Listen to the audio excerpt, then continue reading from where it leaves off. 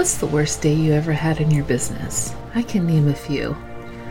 I was a 5-time award-winning entrepreneur who burned out because I couldn't give up control of anything in my business, whether it was because I thought I could do it faster or because I thought I couldn't afford it. I just refused to let anybody else in. Consequently, the business turned from a dream goal into a job I hated, and I didn't know what to do anymore. In 2015, I closed my business, walked away, and started a whole new life. But I didn't know what I wanted to be when I grew up after that. And I realized that what I really love to do is marketing. I love to talk about marketing and create marketing and teach other people how to create value-based marketing initiatives that talk to their customers. I've done it for corporations, for entrepreneurs like you, bloggers, and everybody in between. I'm here to help you create your dream empire that gives you the freedom to create your life the way you want to do it.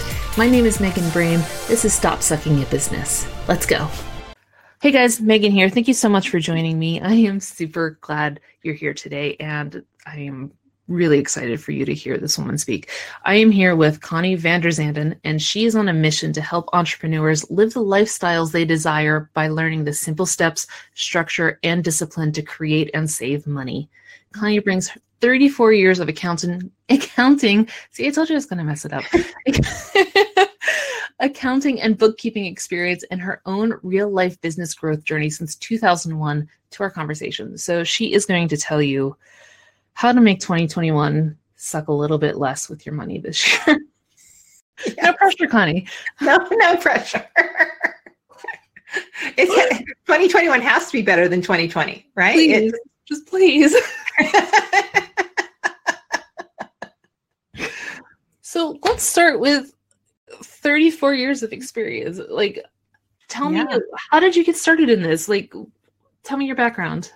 Yeah, by default. There. Compared to our generation today, the millennials today have so much more choice. But when in the 80s, when I was 19, it was how soon can you get married and when will you start having kids? And so by default, I ended up in bookkeeping and accounting, and because numbers were easy. And I remember my math teacher really was very disappointed in me when that happened. You proved them wrong or something? Why? Yeah, well, I think he thought I would become a teacher or something. I'm not really sure. But yeah, the numbers have always been easy for me. They make a picture for me. They talk to me in a different way than I know that they talk to most accounting professionals. But I never liked it. I really never liked it. It was simply supposed to put money or food on the table until we decided to have kids or whatever the next should be for the generation I was in. And kids never developed. And so I found myself in an industry that was easy, not fulfilling. And I built a business around it. And when I turned 50, I was like, I'm done doing something I hate. It used to be funny. I used to tell people, yeah, I don't really like it, but I don't. And it's hard for me to do my own bookkeeping and accounting. But I realize now that all of that was so I could sit here and talk to people about their business, really talk about what it's like to do their numbers or look at their numbers, because even with all that experience and book knowledge, it's still really hard for me to do it for myself, but I can do it for you. I can sit there, and that's my purpose. And I know that is the reason I'm in business, is to sit there and talk with business owners about it. So it was hard at first to say, yeah, I'm a bookkeeper who doesn't like what they do. And I mean, I hired a team, I had commercial space. I really went all in on that. But yeah, it's better when you can do something you really love and make money by doing it. But numbers are the language of business.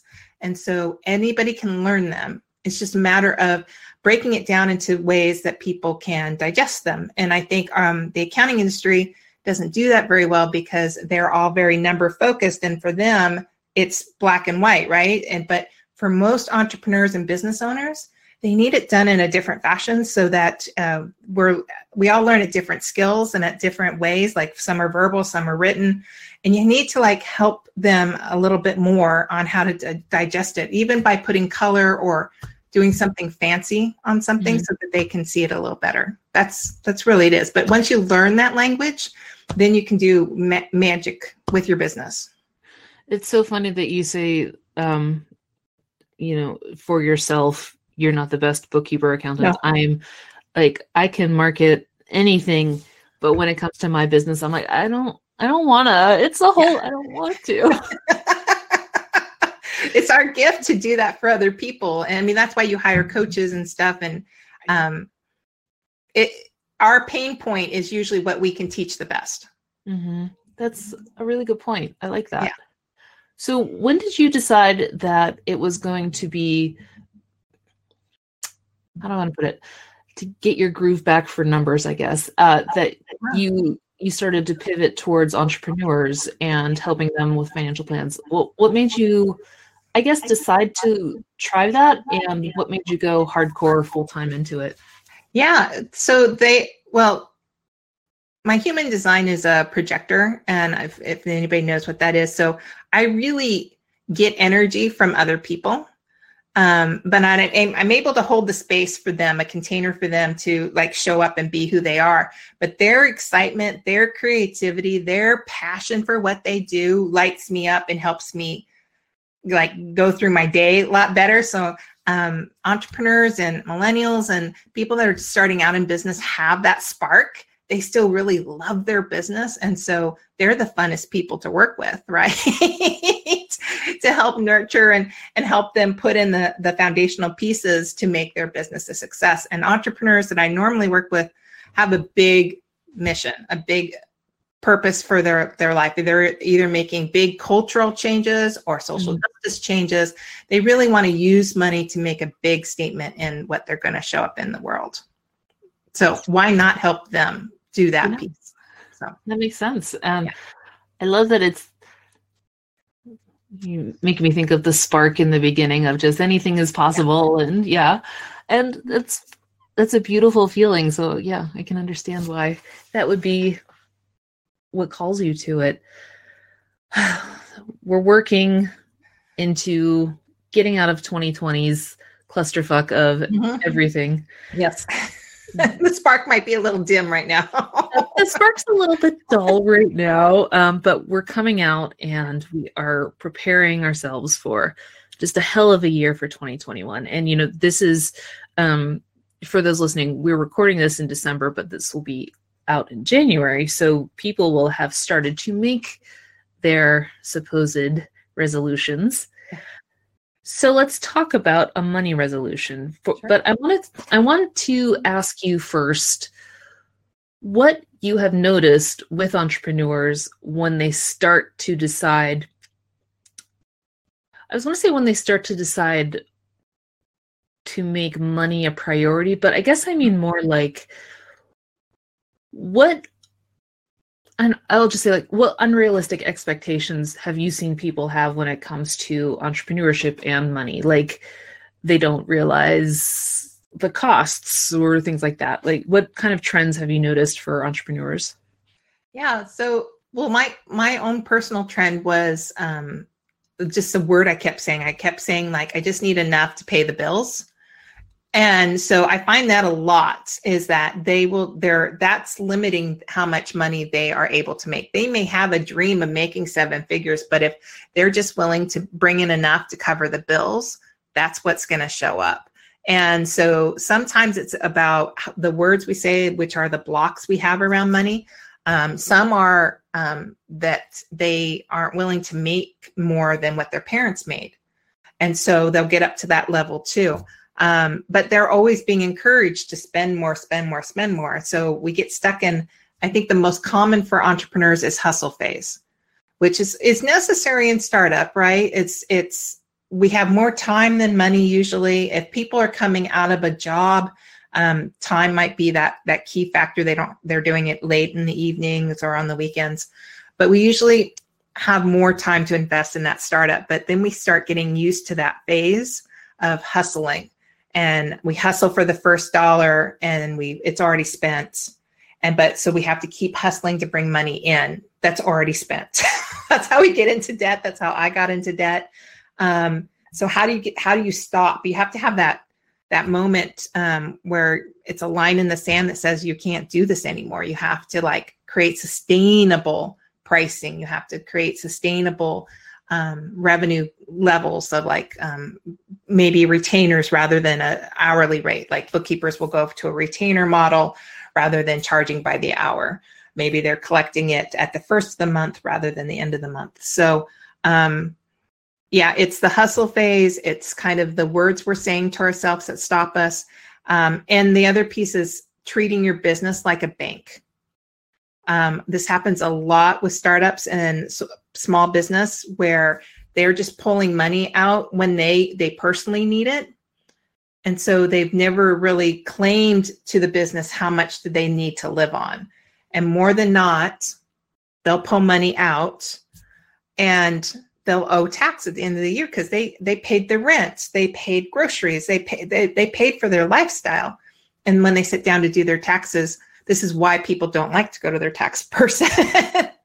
They'll go, you owe this much money in tax. And they'll go, where is it? The entrepreneur and business owner is like, I don't know where it went.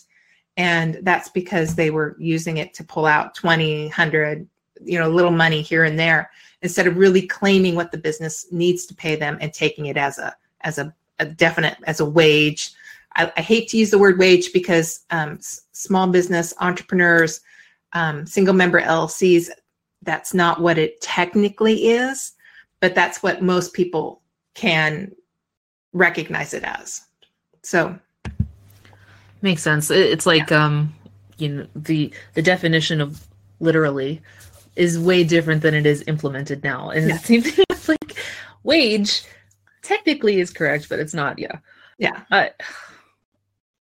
It's funny because you're saying these things and it's ringing so true. I can just see my past with that of just, well, I'll worry about taxes later, or I'll worry about that in January. Right now I'm just going to hustle. And then all of a sudden it's January and $9,000 is due. What's happening by April? So it's scary. And I think that I want to talk more about what you said in the beginning of enough and the limitations that enough has in a financial plan. Can you talk more about that? Yeah, I think, in the 80s, we actually learned about personal finance and how to budget certain things. It's not taught very often now. But what it shows up as is we only really think of what we currently need. And I think a lot of us have been raised around money is that money's only to buy us the things we currently need to pay rent, utilities, car payment, groceries, those types of things. And entrepreneurs need to think and dream bigger. But when we think and dream bigger, numbers get a little cloudy. And so then we don't want to touch them. We don't want to claim that number. We don't want to put it definitely on a budget. And so we always just make what we need today. And usually that's our bare minimum. Sometimes we are able to we would like to have a bigger place to live in, especially now if you were stuck in a 1-bedroom apartment with multiple people. You're like, I need space. Now we have a dream, right? We have dreams to get bigger space. Now we have a bigger financial goal. Now we can set, and hold that and work towards that. But usually people are just, especially in startup, our heads are down. We're working so hard to get the business found and seen and regular clients in. We're not paying attention to what we're reaching for when it comes to money or numbers. Mm-hmm. And so we're just, what do we need today? What do we need this month? What do we need? And so we get stuck in that pattern of just creating what we need in the moment. And so I want to encourage entrepreneurs to dream more and use numbers to help. It's like keeping score. That's all it is. It's not bad or good. You can have whatever your dream is that you want around numbers, but you got to claim it. And so that way, you know what you're working towards, you know what you need to create, you know, when you've gotten there, you can celebrate it. And you can take smaller steps towards it too.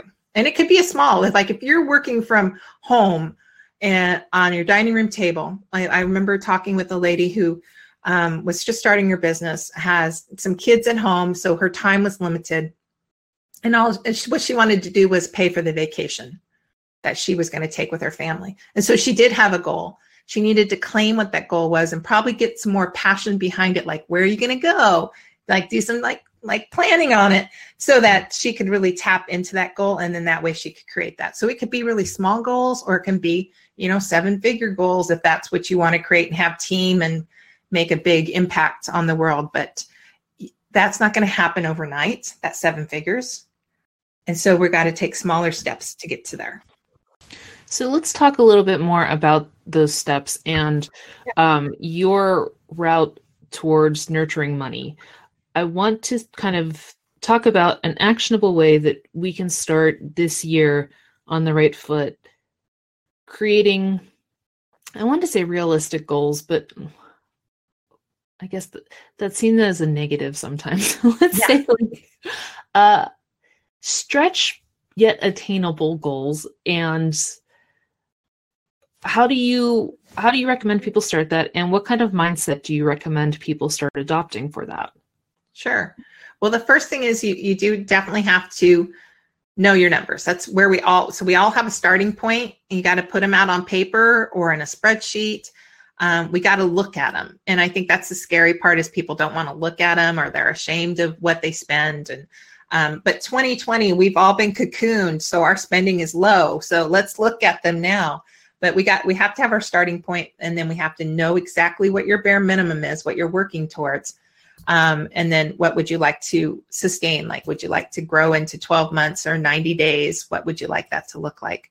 And then that way we can work into what your revenue might be. What could you sell? What could you create? What could be developed? And then when money comes in, it's about paying more attention to money, like giving it some love and attention and nurturing money, instead of just, it came in and went right back out. We're just ignoring, relationships that you just ignore, that roommate relationship is never a good thing.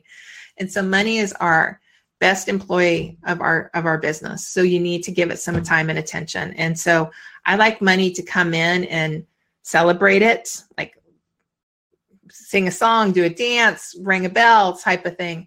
And then intentionally use money before you pay all your bills. Pay yourself, save some money for sustainability, and then save some money for tax right off the top, and then pay your bills. So if you can change how you change that behavior, because a lot of businesses will pay, as soon as money shows up, they pay all their vendors, and then they get what's left. We got to switch that one. That one's the easiest one.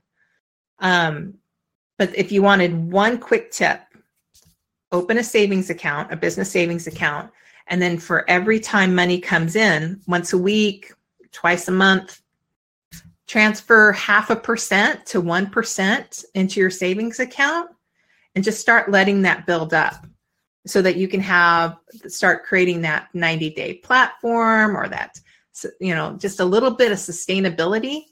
Because you'll see what happens after you start building and saving money. It wants to stick around. And once you're like, I love you, money, let's play over here. It's like, I'm going to bring more people with me and I'm going to be here. And it's funny. And it's an energy thing. I have to tell people, you just have to try it out. Just try it for 90 days and see what happens. And, but that will help us shift our mindset, because now we're seeing money sticking around. Mm-hmm. We can see that we can make it and keep it. And so that will start shifting how you react to it. So creating a better relationship with money, knowing your numbers, and then creating a cash handling system that kind of like slows the process down, so that you can save a little bit for sustainability, pay yourself first, and taxes, and then pay your vendors. Hey guys, Megan here. How are your conversions doing? Are they maybe a little womp? I am here to help you with this exclusive free training about 2 phrases you can use that just boost your conversions like kapow. But there's a catch. It's totally free, but you have to get it in my Facebook group. That's the only place it's available. So to join my Facebook group, joining my Facebook group is totally free. It's at facebook.com/groups/Megan Brame.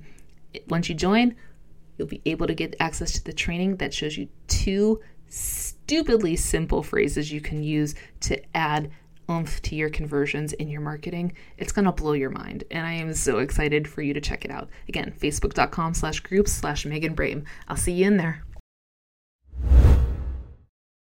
The thought about having a relationship with money that is a relationship and not just a, I don't know, owner-slave system. Yeah. You can decide who the slave is in that scenario. But yeah.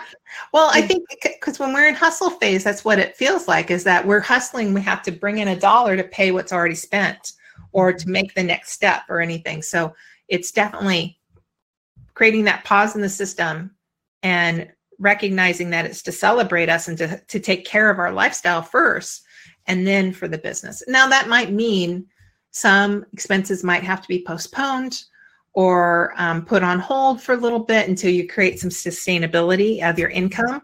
But it's going to make it way healthier. You're going to have a much healthier relationship with your business. You're going to be able to pause and enjoy life more and bring that passion back. So you're going to like shine off that little passion button because that's the key thing for entrepreneurs is they've got to be passionate about what they do. That's what they create. That's their purpose. Mm-hmm. So. Makes sense. And yeah, I completely agree. You're talking a lot about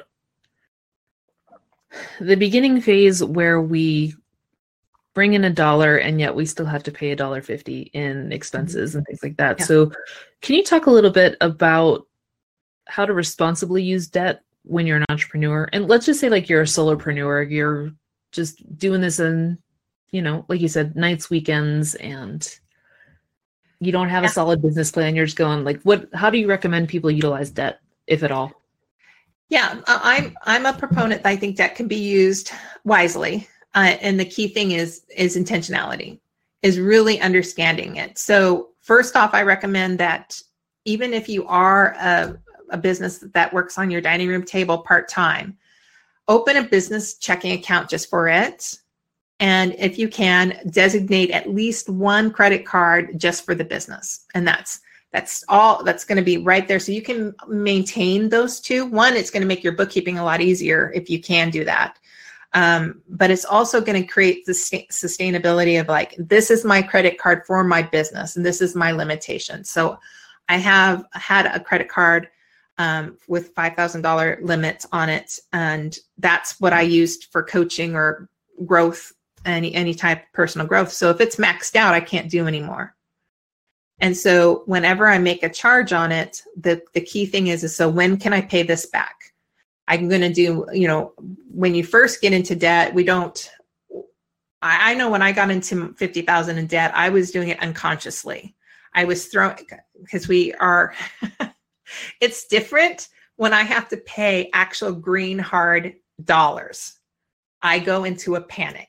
Like I have to count money out, which is so funny because my first job was at McDonald's where I had to like count money back. But in our society today, we're so used to plastic credit cards and we just so disconnect from that spending. The intangible, yeah. Yeah. And so when you're using one credit card, how can you create more intentionality around it? So if I want to pay it off, what needs to be created? If I want to say yes to this, which I never tell my clients no to anything. If they want to create it and they have the vision for it, that's great. So what are you going to create to pay for it? And realize that creating something like selling something is going to take some time. And so your best bet is one-to-one clients or something group or something leverage, something you can do. But if you're going to do it, it's like, you are a maker and you have to buy products to make something. So we got to make sure that we figure in the cost and the interest because we're going to probably pay minimum payment on that credit card until you're able to create the product and then sell it down the line. So making sure all of that overhead is included in the price. So you may be relooking, if you use debt to buy things, you're probably going to have to relook at the pricing model that you're going to use for your products so that you make sure you have enough overhead and profit margin built in so you can pay that debt back. But the one thing you can do is when debt comes in, pay the minimum. And as you're setting money aside in that savings account that we talked about, every quarter, you can take a piece of that out to make a larger payment on the debt. But it's going to be a slower process to pay it off. But that's intentionality. How do you want to pay it? When can you pay it? And keeping that in mind is one of the goals. Along those lines, what do you recommend people do invest in when it comes to entrepreneurship? You know, I know there are people that say, oh, you should do this. And then that just becomes a slippery slope of $50,000 credit card debts and things. Yes. What are your recommendations for what people should be investing in for besides themselves in a savings account? Yeah. And I really do think every entrepreneur is different. Sure. But mostly what entrepreneurs do is personal development and growth. And that could be simply a book or a class online. It could be tapping into your intuition a little bit more, getting some tarot cards, taking a class on that, and our self-care. So if you can combine all of those together, like someday we will begin able to travel again. And you can go on a retreat and do all of that. That would be worthwhile. Because I think to really get out of hustle mode, we have to make sure our tank is full all the way. And so that means like every quarter planning or every 6 months that you are taking time to refill, because that passion meter in us needs to be refilled. Our creativity comes from that. Our willingness to keep the business running comes from that. And so from somebody who's gone to burnout phase, the key thing is to keep a sustainable business is cash, but it's also your energy. And so how can you refill that piece of it? And like I said, everyone has a different way of refilling it. But for me, it's quarterly taking a couple days off each month to just decompress and plan or do some writing, doing something creative, or going somewhere for me is really helpful. Getting out of my norm and experiencing something, even if it's like just traveling to another state and staying in a hotel by myself, that's enough to reset myself. So those are the key things. But you know, the business model too might have some growth opportunities. It could be when you're ready and you make enough to cover your lifestyle. The next step would be to bring in somebody as an assistant or a bookkeeper or somebody to outsource to. But I will tell you this: if you're making less than 60 to 70,000 in gross revenue, you really and this is your life. This is feeding your life. Like you've given up the job. This is feeding you. That's not enough to also bring on a part-time person. You need to be up in that 100,000, 150,000 to pay yourself and then pay for somebody else. So we are often encouraged to outsource way too soon, way too soon, which gets us into debt. So that's interesting. And that's some tough love. I mean, you know, a lot of people will, like you said, start outsourcing way before 6 figures. And so that's, And that's when we become that slave servant, right? In the business is that we will tend to put the team first before ourselves. I'm only speaking from experience on this one, is that's what happened during my growth phase, is that I paid everybody else. The team got paid, rent got paid, but I didn't for 6 years. And that's just that's not sustainable. You start hating your business, and then you start filling that hole in different ways that's not healthy. So, it's a little hard. It's a little hard love there, but creating sustainability is key. So if you want to bring somebody else in, realize that you may have to like keep that day job for other things. Somebody I talked to has a day job for health insurance and pension. Because that's another thing we tend not to be able to have as small business owners. We just can't usually have the cash to do both. So sometimes we have to keep both so that we can create what we want to do. So that, again, knowing your numbers will help you determine what needs to happen and what needs to stay. Can we talk about your burnout? Yeah. Let's hear it. Because what you're saying resonates very closely with my burnout, and people listening have probably heard it before. But just I ran a skincare company, and it was great until I wouldn't give up control of anything because I didn't want people to see my numbers, and I didn't want people to see open up that Pandora's box. And for me, it became a job I hated instead of a business I loved. And I burned out and I walked away from it. So what you're saying very much resonates with my history, but let's talk about yours now. Yeah. Well, I didn't realize I was probably burned out way much sooner than that. The real moment. Again, the hustle phase takes a lot out of you. Yeah. And when I first started my business, it was just me, and I took that employee mindset and I was the world's worst boss. I was horrible. But I didn't understand how to be a business owner with, getting a W-2, and it was hard. I didn't have all the pieces put together. But I took that hustle phase, and then I started to I got my first life coach, and then realized there was something more to build. But I was already through hustle phase for 6 years, and then started to grow the business, which was even more hustle, and got commercial space and hired team. And so now I'm in complete hustle phase of having to bring work in to pay for these people and to pay for this. And there were moments of joy, but not enough to really keep it moving forward. But the moment is that I was looking at $50,000 in debt, and all the cards were maxed out, and realized I hadn't paid myself. I had to slide a W-2 over for my husband to see. And I think that year I think I had contributed $6,000 on a W-2. It was really nothing. That was the biggest W-2 at the moment. I had no other debt I could hit up to do anything.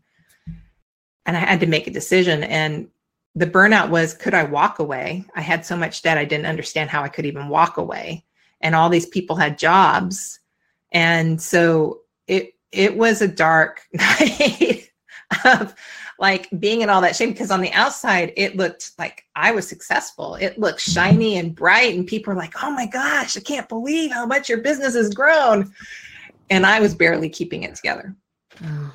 And so I had to come to the decision of what to do. And I let the commercial space go. All my team, we let go. And I kept a few just for temporarily as I rejiggered it a lot. But yeah, it was hard. And so I don't throw rocks because I live in a glass house. I'm still working on the debt. I'm still a work in progress. And so, but I restructured the debt with a loan, and I very successfully continue to pay my credit cards off every month and make slower payments on that debt. And there was a lot of healing there. Sure. I had to heal my own shame and guilt around debt, which I think was the most stifling piece of the whole dark night of the soul. I had to come clean with my husband. And I had to learn how to talk about this, because this is so many business owners get into this point. I've worked with business owners for 34 years, and there's always some type of story like this in their past, and they don't want to talk to it. They don't want to bring it out, but it's all there. And it's not our fault. We didn't learn how to really do money.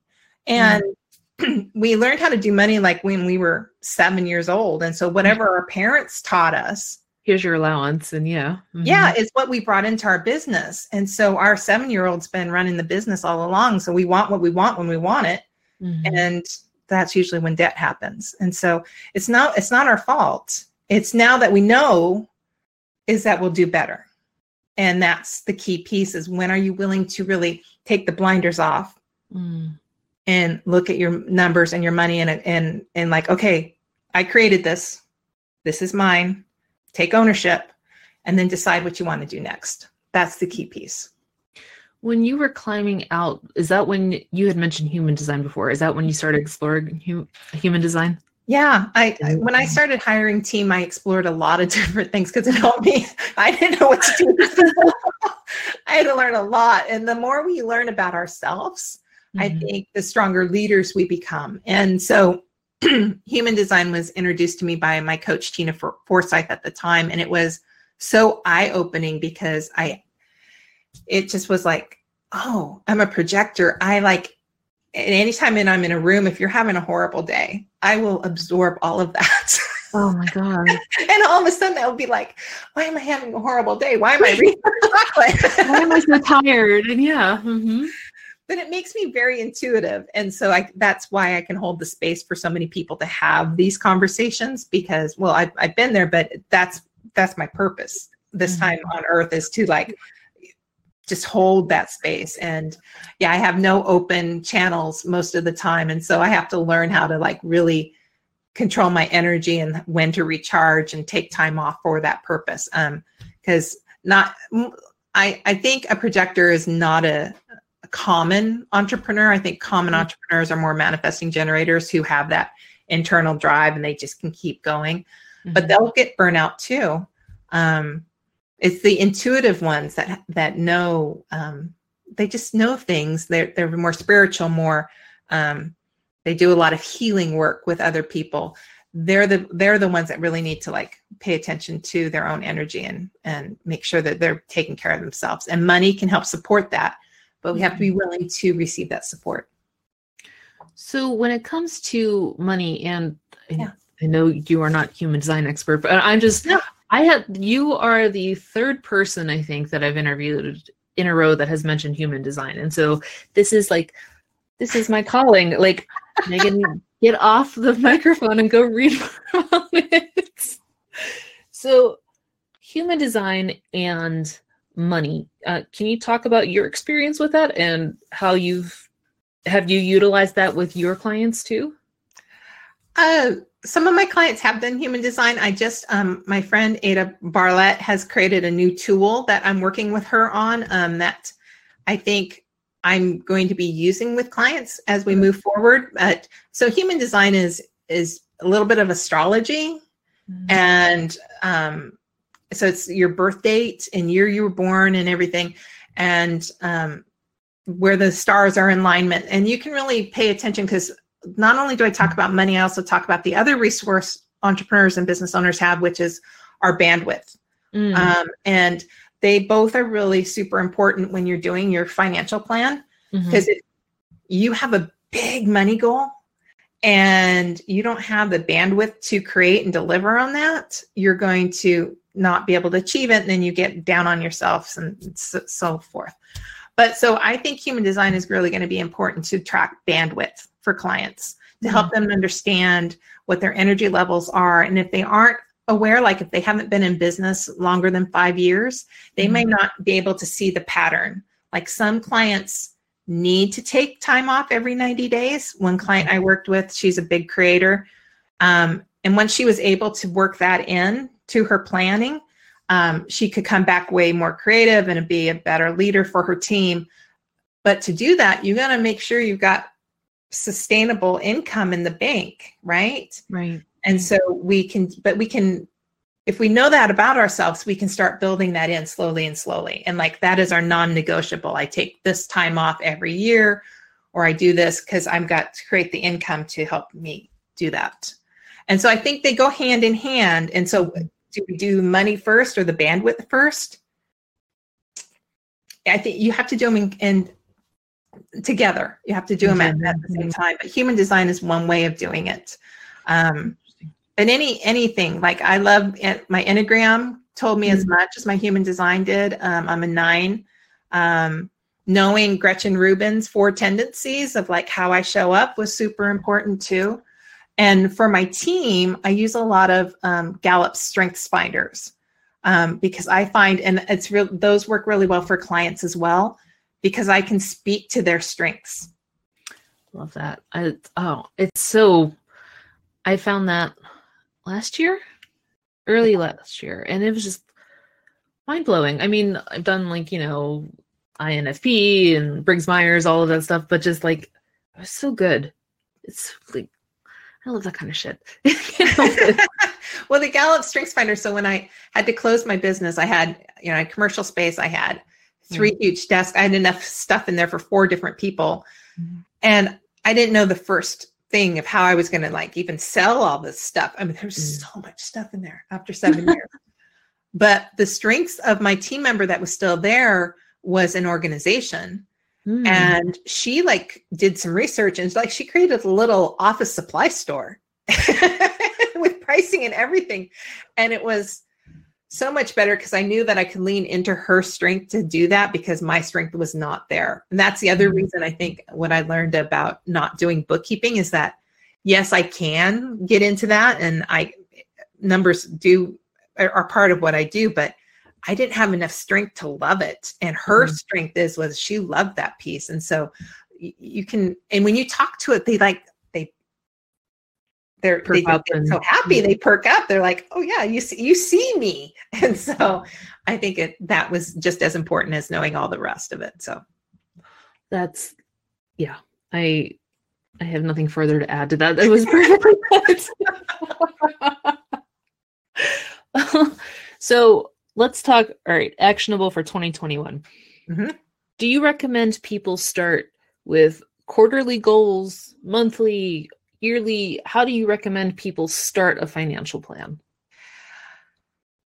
It's a good question because we got hit and knocked back so much in 2020. Right. I think I like to do my plans I like the bare minimum. What do you need today? And I like to have a 12-month goal or your growth goal. Now, time is irrelevant. So what we set for our first 90 days might actually be our first 6 months. Mm-hmm. And so we just have to be a little bit more flexible with that. So with that in mind, what we want to do first is create a savings account so you have some sustainability, some cushion. Mm-hmm. So that's our first goal. And then the second goal is to really develop what you can add or grow into. And that could take a short period of time or it could take a longer period of time. But normally I look at 12 months, but I think it's a little hard to hold that space right now. And so if you can just plan out and if you've never done planning, because, there's no book about how to be a business owner.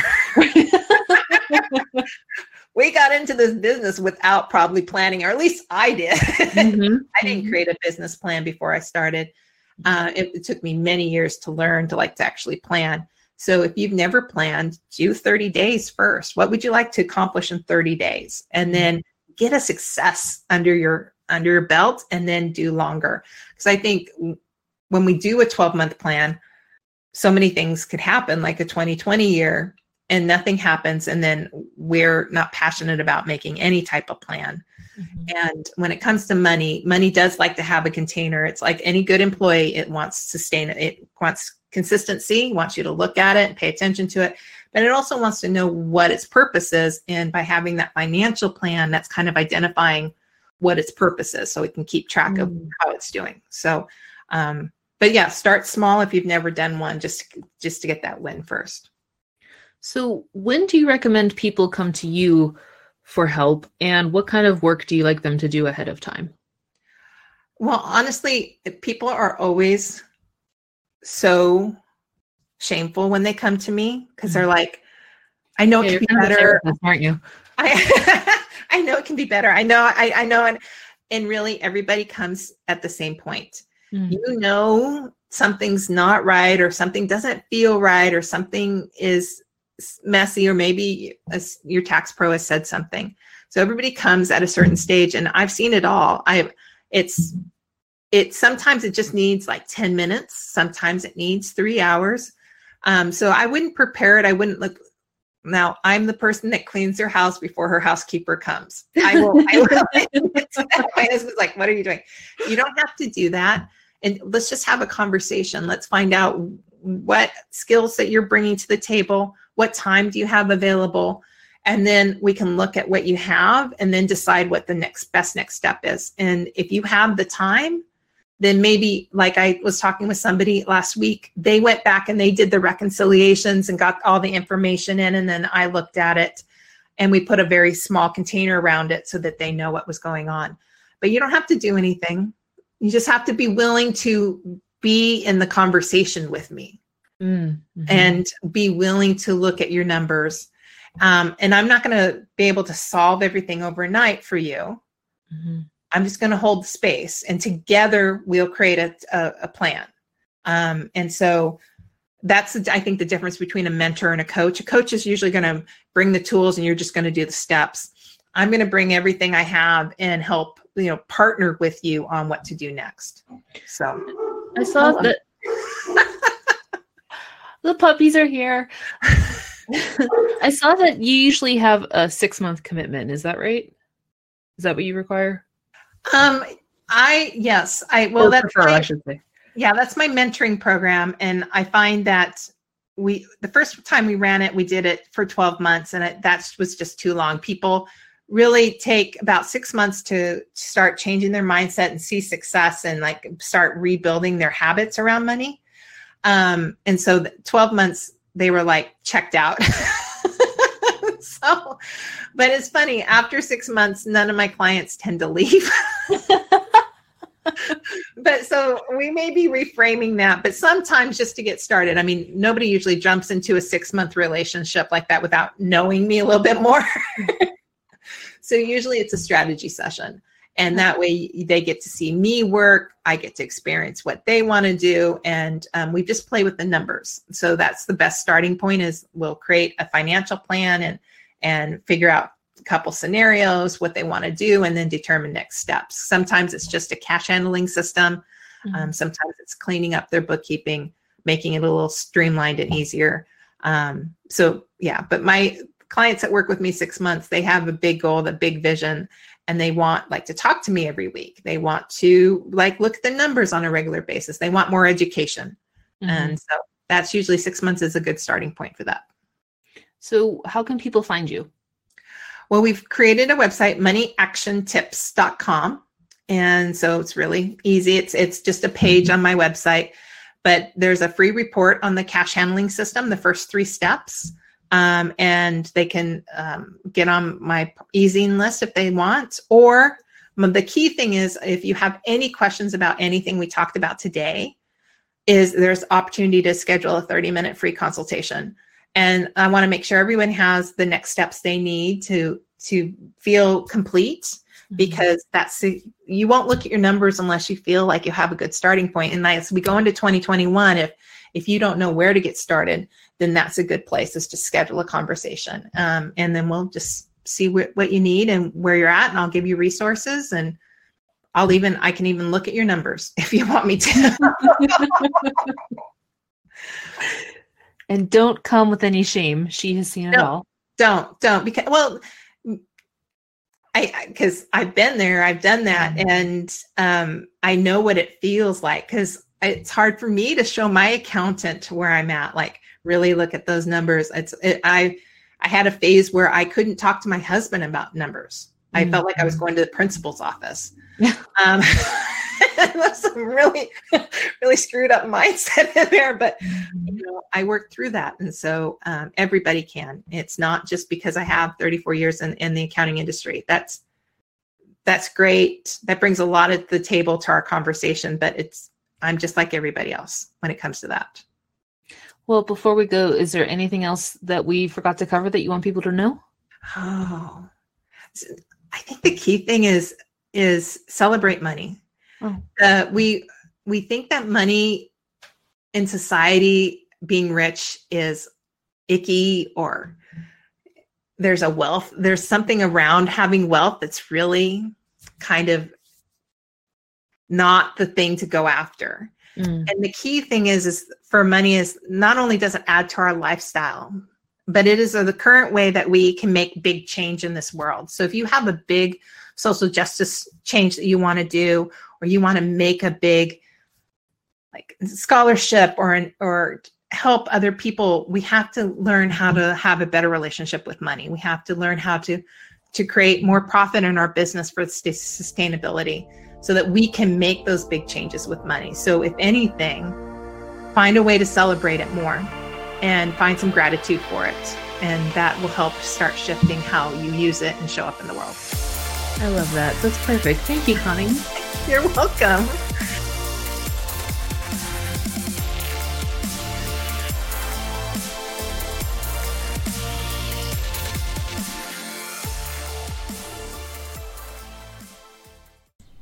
Hey guys, one more thing before you go. Could you do me a favor and leave a review of this episode? It would help me out so much and get the word out to other people. If you could just drop a review, I would really appreciate it. On the next episode, I've signed up for Harrow multiple times, and I have just wasted those emails. They came too much. There was hundreds of potential pitches that I could do every day, and I just didn't have the time, so I never did it, and I wasted that opportunity. So now I am hiring a publicist to handle all of that for me, and so that way I can get on more podcasts, help more people, do more articles, whatever, to get the message out there about my brand. And we'll see how that goes. She started 2 weeks ago, I think, and I've booked a couple of